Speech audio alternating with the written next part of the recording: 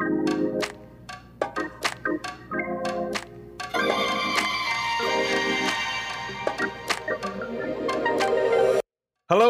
Welcome to episode 4 of season 4 of SG Explained. Elliot, we are back in the virtual studio. How has your week been? I'm not gonna lie, it's a long week. I hope you had a better one than me, that's for sure. It was quite nice to go out about, get some dinner with my wife.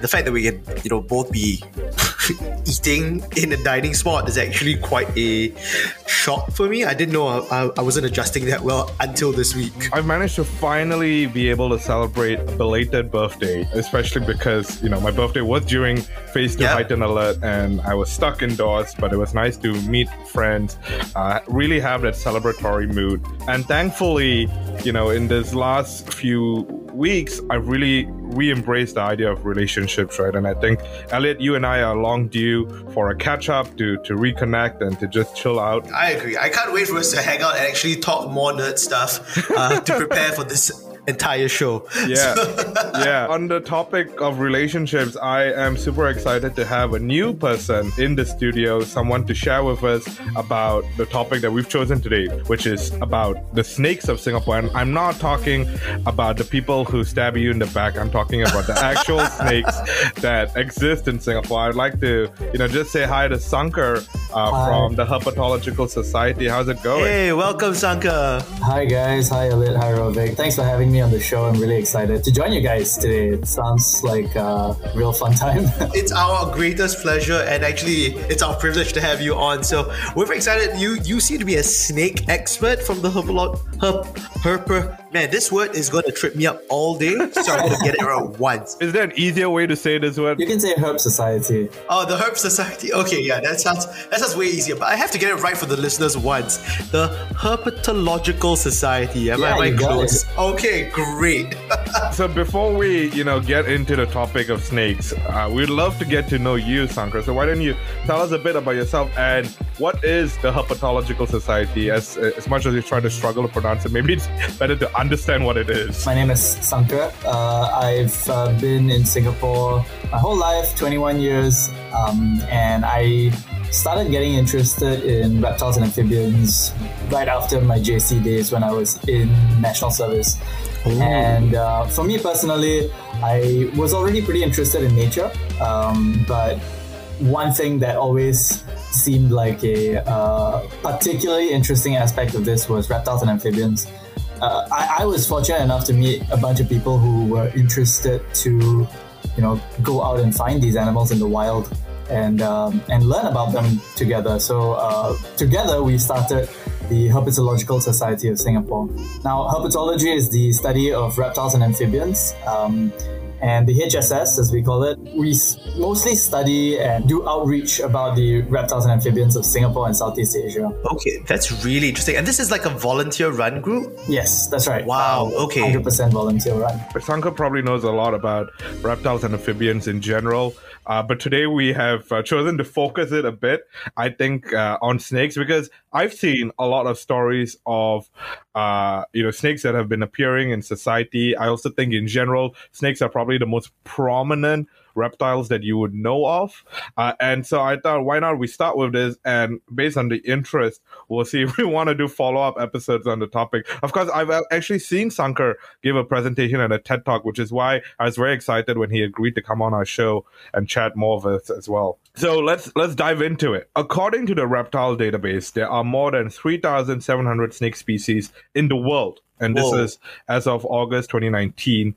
In Singapore, surprisingly, despite our size and the amount of urban development, we have at least 67 species of snakes in Singapore, of which 5 have been introduced. And it says here that 1 is a visitor. I'm very curious what this means when 5 are introduced and 1 is a visitor. So 5 introduced species means they're not native to Singapore. So snakes, for example, your striped keelback, there's the spotted slug snake. These are introduced species of snakes. They're not native to Singapore, and usually because of some kind of development or some kind of materials that are brought over from other countries, animals tend to hitch rides on these materials and they establish themselves in Singapore. So these are introduced species. I'm pretty sure the one visitor snake is probably the only one of the only pelagic snakes in the world, which is the pelagic sea snake. So it's a sea snake that occasionally shows up in our waters. Not to be too graphic, but I was in the toilet and there was a snake that climbed through in the water. And this is a long time ago. I was probably like 12 in my old house, right? So we used to live in like an old kampongi house, and a snake actually crawled through my toilet bowl. And I was like, yo. I would put my money on that being a python, to be honest. That happens. I'm glad I ran out of that one. Yeah, I would not call your toilet bowl a sea, Elliot. I was just assuming, where they come from, man. Like, I have zero knowledge about reptiles, and I'm so glad you're here, Sanka. All drains lead to the ocean. So these species in Singapore range from small snakes to long and monstrous ones. And due to the urbanization of Singapore, snakes are forced to more natural habitats. The problem is, these natural habitats, because of how dense Singapore is, they're still near buildings and houses. And so from time to time, like the snake that appeared in your toilet, Elliot, these snakes turn up in our urban environments, whether it's in our backyards or in city drains. So I thought actually for this episode, what we could do is we could go through the main types of snakes, and this is based on just online research. Ooh, exciting. So we're going to start with the king cobra. So the king cobra's scientific name is the Ophiophagus hanna. Am I pronouncing that right? Ophiophagus hanna. Yeah. Ophiophagus hanna. This is going to be a great episode where we're going to try to pronounce as many scientific names as possible and see if we get them right, Rovik. Like, we've never had this challenge ever done on this show. So I know. Great time to hit. So the king cobra is a dangerous snake to find in the daytime. It is the biggest venomous snake in the world. And hey, we have it in Singapore. They are highly feared because their venom is fatal. And king cobras live in lowland and highly elevated areas and feed on lizards, rodents, and other snakes. You would recognize the king cobra by basically its bigger hood when it's fully spread. It has large head shields. It has a big body. It appears black, light brown, and dark brown with a pale yellow underside, and it can stand as tall as 6 feet from the ground. It also emits a growl-like hissing sound, which, if you've seen enough movies and you've seen the king cobra in the movies, I think you will be very, very familiar with this. Ophiophagus literally translates to snake eater. Yo. Oh. Hanna means it's a tree spirit. So the scientific name tells you a lot about this creature because it's a snake-eating snake that lives in the trees. Oh my goodness, that's so cool. I just thought it was his last name. Would you consider this like an apex snake? Absolutely. This is an apex predator. It's not, I wouldn't really say it's a dangerous snake. I don't really think that any snakes are truly dangerous because if you leave them alone, they will leave you alone as well. I had a really cool encounter with a king cobra recently, like just this week. No way. Which is really special because I've only seen king cobras 3 times in my whole life, and twice was in Singapore. Once was in 2015 and once was this year in Singapore, and the other time was in Hong Kong. King cobras are really like the holy grail of reptiles and amphibians. Like for people like me who like seeing these animals in the wild, the king cobra is like the pinnacle of it. It's not easy to find at all. It's very elusive, and it's an apex predator. So we actually came across a king cobra that was eating a reticulated python in Sungai Buloh. So like I said, they eat other snakes, right? So what had happened was that afternoon, the king cobra had bitten a reticulated python, and the python was slowly dying on the mudflats, and the king cobra had moved away into like this grassy knoll. And it was waiting there for like 3 hours, 4 hours. And we were kind of staking out this location. We had sights on the dead python. The python by this time had died. And we actually saw like this monitor lizard that was swimming from, stage right. And it was just like coming in to check out this dead carcass. Because monitor lizards are scavengers, right? So the monitor lizard, which is a big lizard by itself, came up to the python and it started sniffing at the python. Maybe it could sense that this python had been killed by a king cobra because it didn't go for the carcass immediately, and it actually turned around and walked away. But as it turned around and walked away, we saw this massive 2.5 meter king cobra just rushing out from the grassy knoll, and kind of it had like a standoff with this monitor lizard. Oh man! And it essentially kind of chased that monitor lizard away from the python, and then it turned around, went back, and it ate the reticulated python whole. Wait, when you say ate it whole, you mean like it just opens its mandible to like swallow it? Yeah, that's right. So it goes head first. It eats the python's head first, Within Massively. 45 minutes, the whole python's inside. That's a big meal. Wow. But to see a king cobra in the wild in Singapore, like you were saying, it was very recent for you. So like that must have been a very exciting time. I live in the east, so when my friend told me that there was a king cobra in Buloh, I just asked my friend to, drop me off all the way in Sungai Buloh. Is that right to say then the king cobra can appear anywhere in Singapore? Well, no, because king cobras are very territorial creatures, so they don't really use just any kind of space. They need particular kinds of habitat. So good places to see them are your Western Catchment Reserve, where there's mangrove forest. King cobras love mangrove forest. And there are some king cobras that have been recorded in the Central Catchment area as well. I think recently there was even a case of a king cobra that was outside an NTUC at, I think, Marsiling or Admiral. I think it was just a transient individual just moving through the space. Well, speaking of, eating what the king cobra ate, you mentioned the reticulated python, which should also be one of our native snakes, right? Its scientific name is the Malaopithon reticulatus. How close was I? Malaopython reticulatus. Okay, no, you make it sound way better than I understood. No, so the reticulated python is actually a non-venomous nocturnal snake, and it is the longest snake in the whole world, with the longest at more than 10 meters. Okay, wow. It lives in forests, mangroves, drain canals, and lowland to highland areas. Now, this type of snake relies on rodents, small mammals, and birds as food resources. The python is actually not a pest at all. It's a native species. In Singapore, we have this tendency, especially with pythons, to treat them as pests, when actually the pythons are the pest control. You can see that the snake actually eats rodents and small mammals. So many of these are disease-spreading rats. It's getting rid of the rats. Yeah, so it's a good thing that we have pythons in urban spaces. Because pythons are non-venomous, and as you said, they kind of keep to themselves. Actually, a lot of, I guess, the fear of pythons are a bit unwarranted, right?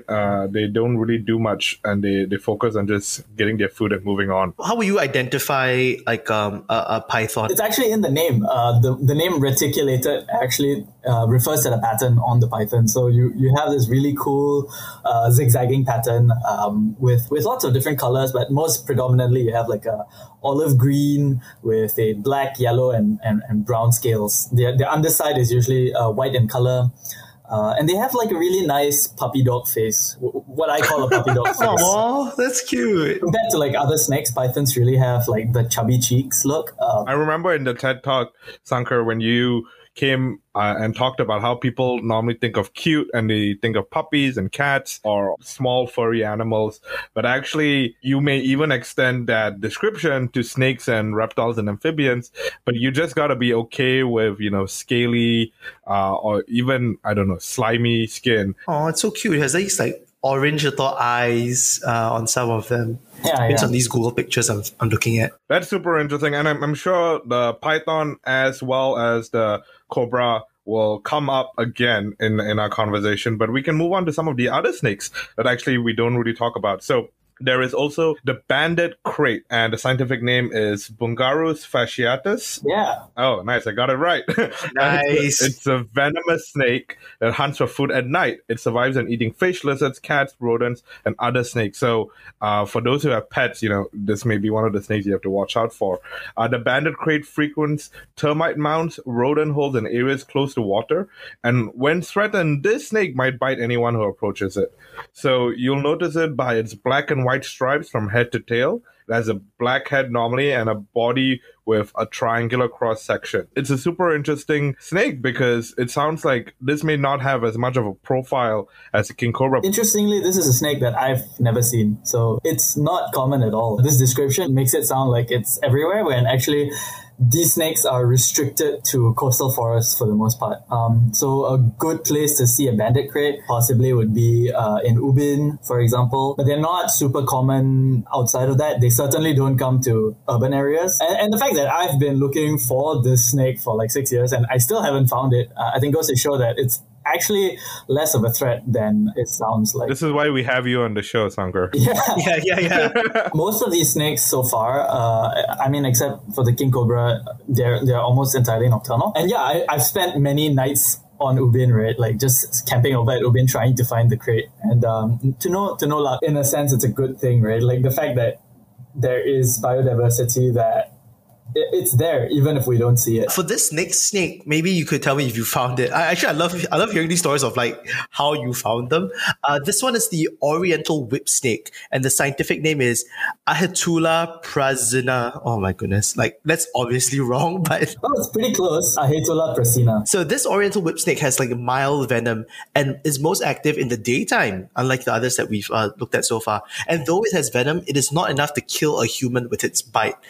Normally, it feeds on frogs, birds, lizards, and you can usually find it in parks, forests, and residential areas with vegetation and trees. Now, if you're trying to spot it, it is like a small and like lanky snake. It's sometimes like light brown to bright, kind of like green scales, and can grow as long as 2 meters. So really not that long if you think about it. It's like what, two widths of me? Yeah. Yeah, these are some of the most common snakes in Singapore. So it's super easy to see even in parks and gardens. And sometimes as a result, they end up in people's houses. Like the description says, they have pretty mild venom and it doesn't really affect humans. It's more tailored towards their prey, which is lizards and small frogs and things like that. Interesting thing about the scientific name, Ahetula prasina, right? So the word Ahetula is actually derived from a Sinhala word, Sri Lankan word, right? Because in many parts of South India and in Sri Lanka, there is a myth associated with this group of snakes, the whip snakes, that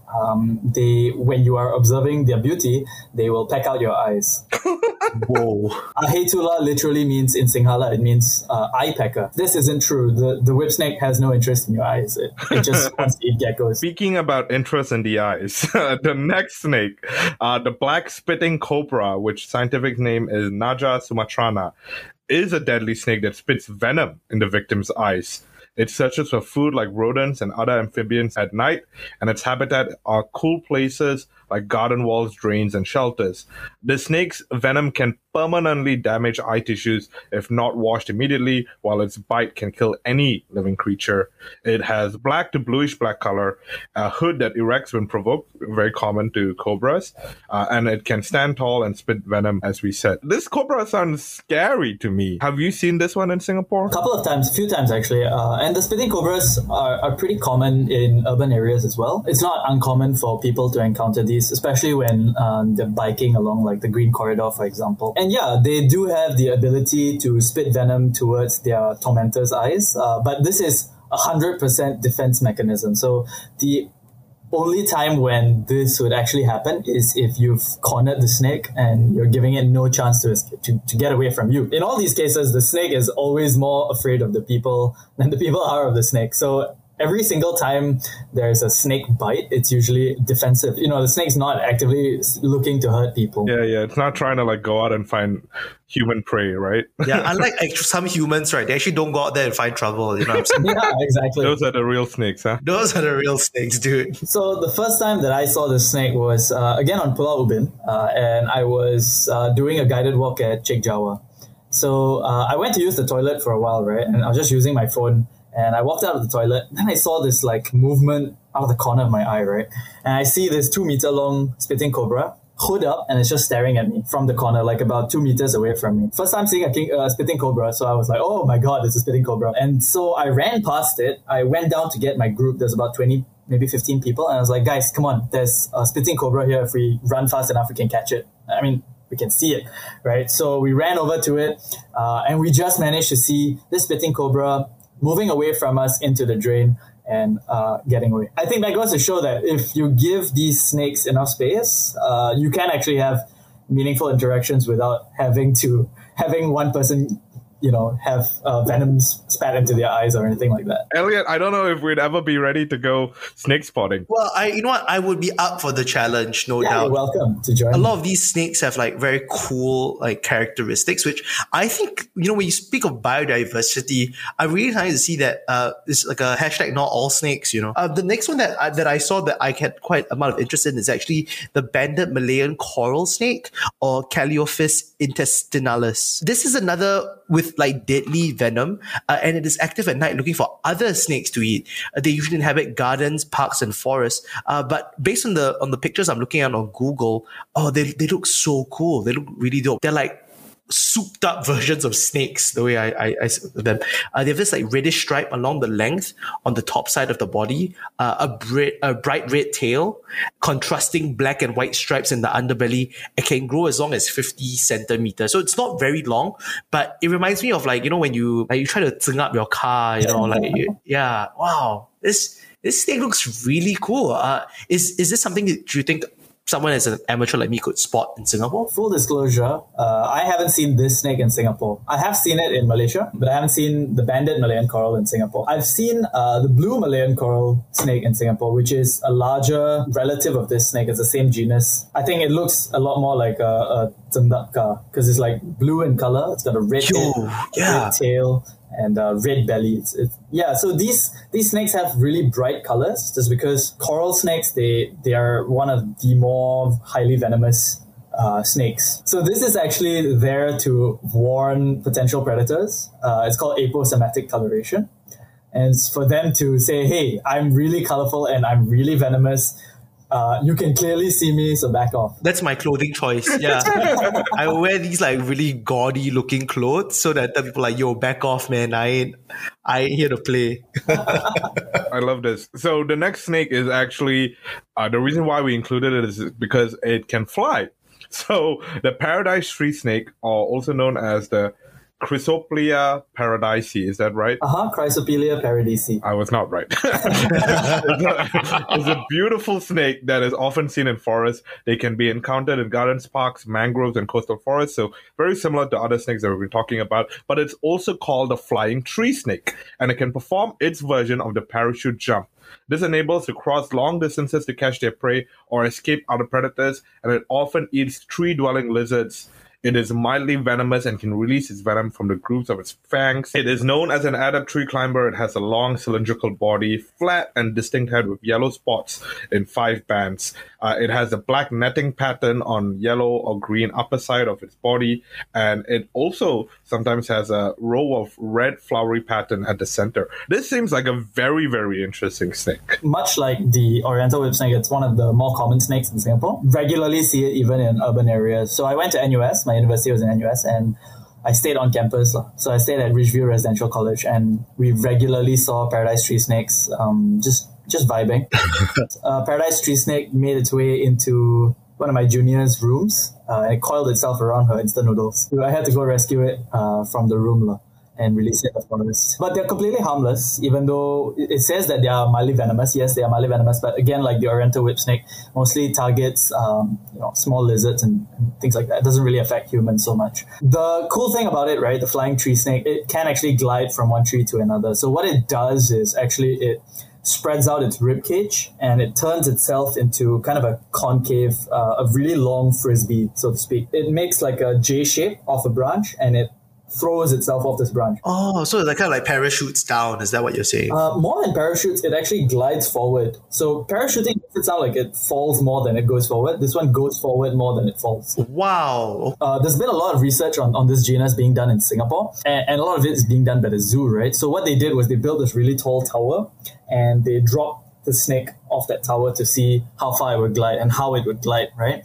And apparently they actually observed one snake glide forward, turn around in midair, and glide back towards the tower. What? Whoa.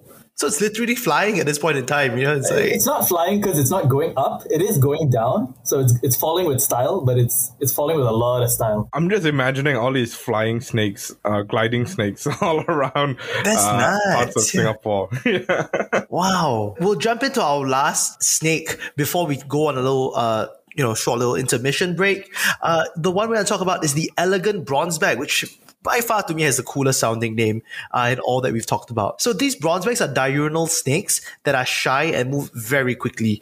There are 6 species of bronzebacks here in Singapore apparently, and it'd be a challenge to tell them apart in the field. In fact, the Copsteins bronzeback was confused with the elegant bronzeback in the past and was only described as a separate species in 2007, and this is according to Vogel and Van in 2007. The elegant bronzeback is endangered in Singapore, by the way, and is restricted mostly to the central catchment Island Nature Reserve. Recently, these elusive snakes were caught on camera in the documentary Wild City, with the first known recording of their mating behavior. Now, this is very interesting. We don't have a super lot of information about the elegant bronzebacks, but maybe Sankar, you can tell us a little bit more about them. So like you said, these are diurnal snakes. That means they are active in the day. It's the opposite of nocturnal. And there are 6 species of bronzebacks in Singapore. So a lot of them are bronzebacks, like you said, they're very hard to tell apart, right? So it's they kind of look very similar, and it's just a few differences in coloration and morphology that help you tell them apart. And in fact, the Copsline's bronzeback was confused with the elegant bronzeback in the past. The Wild City documentary was very interesting because it actually showed, if I'm not wrong, it actually showed like 3 of them mating together. So there were 3 bronzebacks mating. Oh, this is a very progressive bronzeback.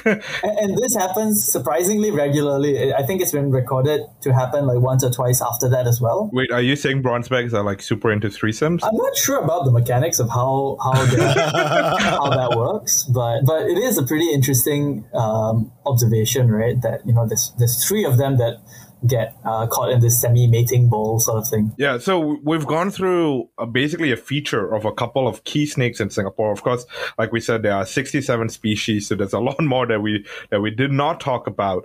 But I thought that this would give us a good cross-section of some of the more prolific snakes to look out for. We're going to be taking a short break, and we're going to be coming back to talk about the common sense questions that people may have by this point. What do I do if I see a snake? If I'm like Sankar and I want to go snake spotting, how do I do it? So we'll be back right after this break. We're glad you're listening to this episode and are part of the SG Explainers community. You're special because you're part of a group of people who are joining us to understand the Singaporean identity through a wide variety of topics. Elliot and I do this completely out of passion, but we do incur costs to use software, equipment, and not to mention the time spent. We're hoping that you may consider supporting the SG Explain effort in one of 2 ways. If you click on the podcast description of the podcast you're listening to, you'll see a link that says support this podcast with a link to anchor.fm/sg-explain/support. A contribution as small as 99 cents when added up by all our community members can go a long way for us. The second way is that if you want more bonus content for your buck, we've launched an email newsletter. That's right, all the content that doesn't make it to the podcast, including our own perspectives, videos, and pictures, as well as links to more resources, can be found in these email digests that provide compact information for your on-the-go reading. For $5 a month, basically the cost of a bubble tea, through Substack you can get a digest a week with great content. The internet has allowed you, the consumer, to directly express your support to creators like us without needing to depend on brand sponsors too much. We hope you can give whatever you feel comfortable with. Here at SG Explain, Elliot and I are committed to getting great guests, conducting thorough research, and bringing you quality explainers on all things Singaporean. Thank you for being part of our community.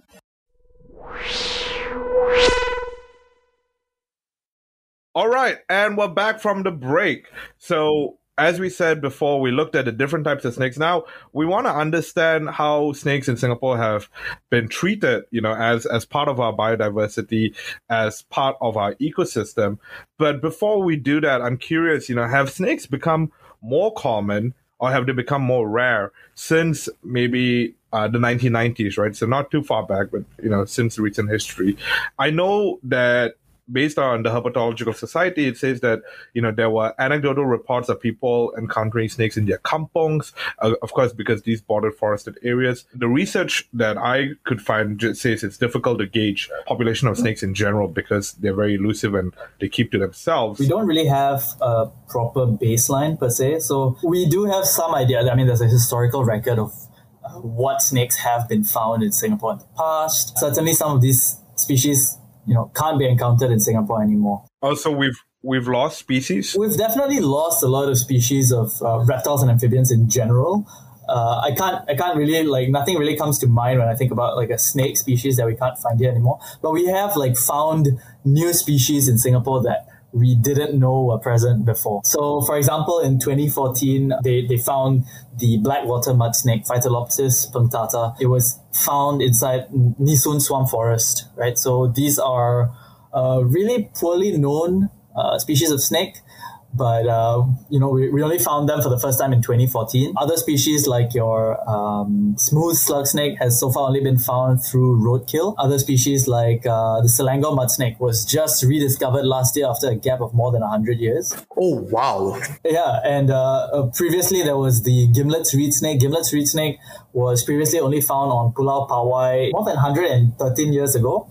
And then it was rediscovered in 2017 on mainland Singapore. There's like these huge gaps in our understanding. So it's very hard to answer the question about whether a snake was lost or not. Because sometimes it may not actually be lost. It may just be hiding. And just because we don't see it doesn't mean it's not there. And I think broadly we can agree that deforestation and human encroachment of natural habitats can threaten especially forest-dwelling snakes. Some species have adapted to rapid urbanization. So, for example, we talked about the reticulated python now being in drains, right? Like these are examples of snakes just adapting to the environment. I think it's fair to say that the way snakes operated in Singapore or lived in Singapore has changed as well, either by them leaving or we get new snakes coming in or them just adapting to the urban environment. Now that they are in the urban environment, I'm sure some of you are wondering, like, what do you do if you unwantedly encounter a snake? I mean, there's so many different types that we went through today.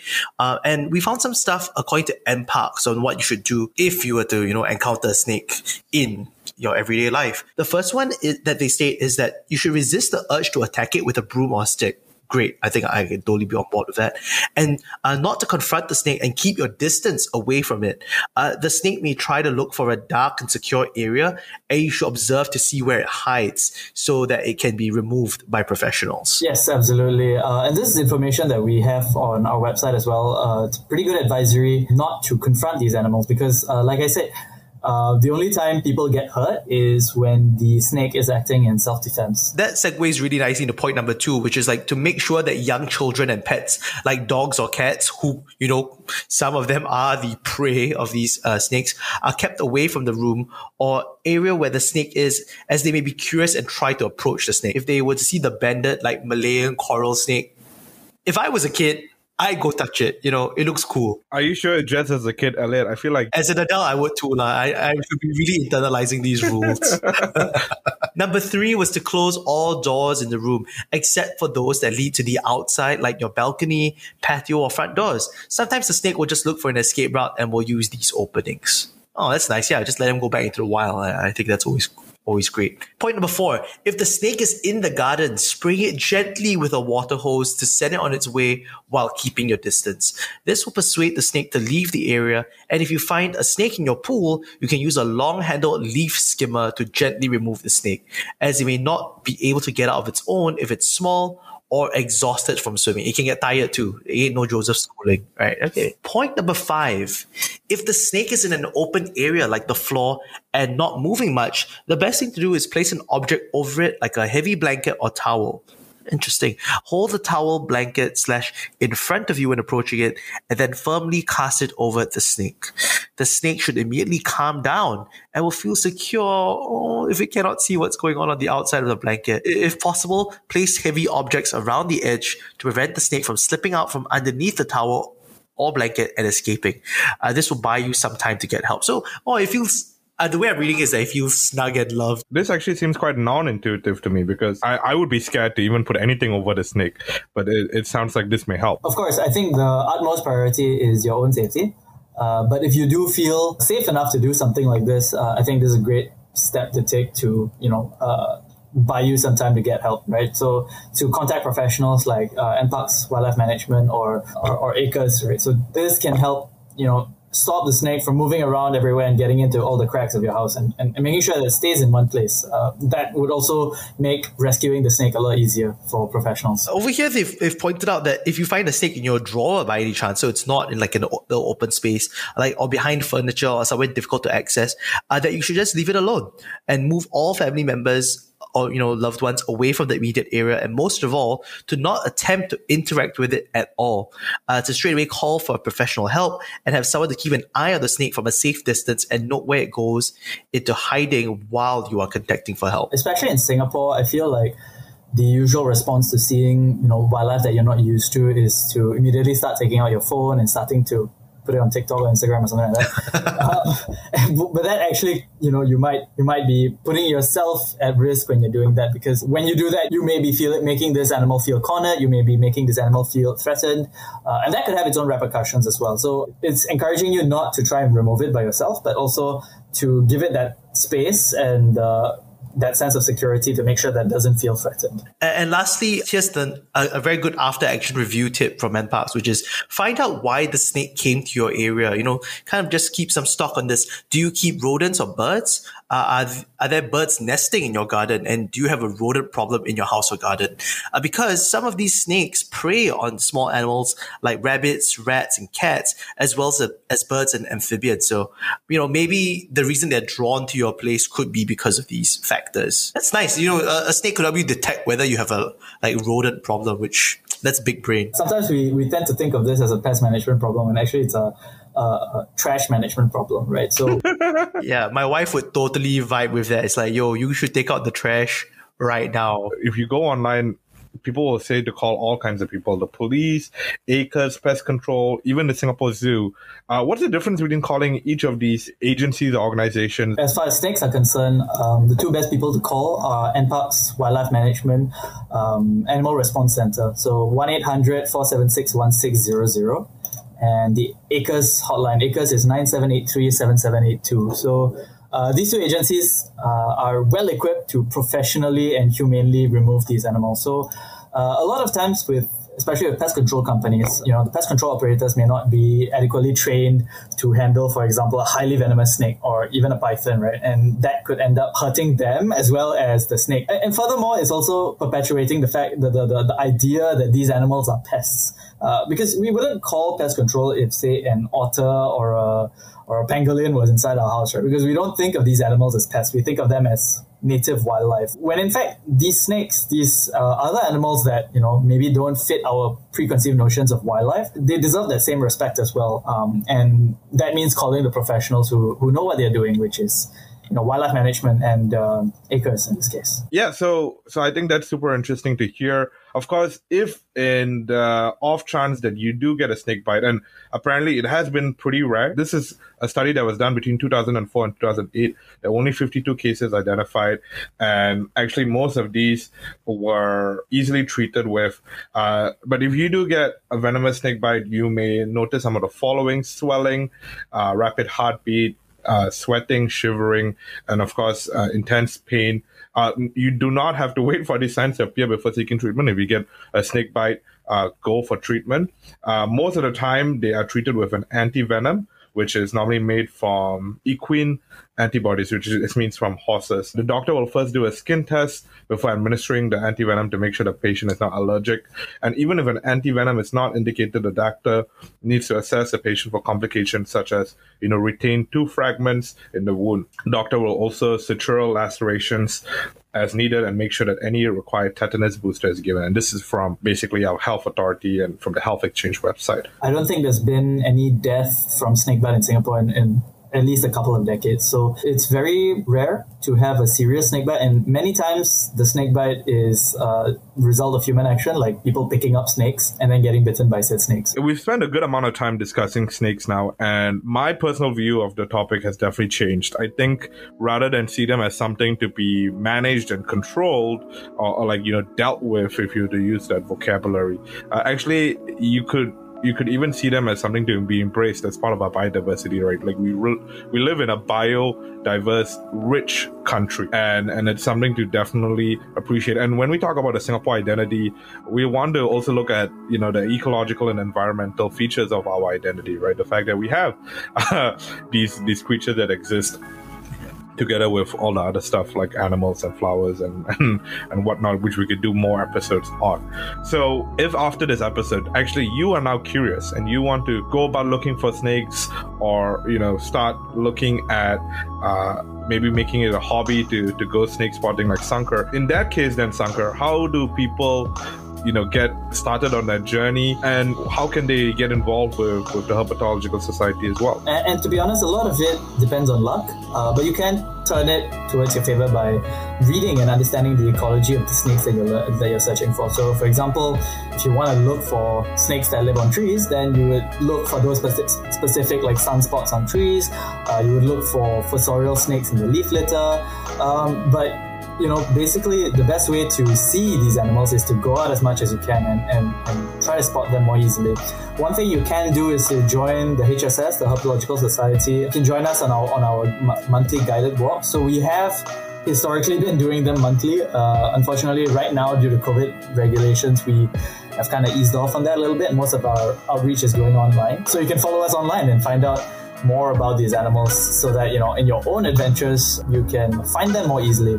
And at the same time, learn how to respectfully interact with them. Well, that's wonderful news. I think I'm personally quite excited to go and see how these snakes live in the wild. And you mentioned Ubin, which I haven't been to in ages. So I'm pretty much going to do it once we can go on these guided tours once again. Yeah, sure. You should join us. Hey, totally. Rovik, you up for a walk? Yeah. I'll admit that I'm still a bit apprehensive, but I think I'm curious more than apprehensive. That's the story of our life, Rovik. Curious but apprehensive is the brand of this show. After this episode, you've had a different take on snakes in Singapore. You've gained a better appreciation of what life is in Singapore is like, coexisting with different creatures and stuff like that. If you want to find out more, we will put the link to the Herpetological Society of Singapore. You can go check them out. And we will also be having a newsletter to accompany this with more pictures and facts. So if you haven't already signed up to our Substack, do that now so that you can get that great content. On that note, Sankar, once again, thank you for coming on the show. Thank you for being just so generous with your sharings. I really appreciate absolutely. it. No, thank you so much for having me. It's been a treat. On that note, this has been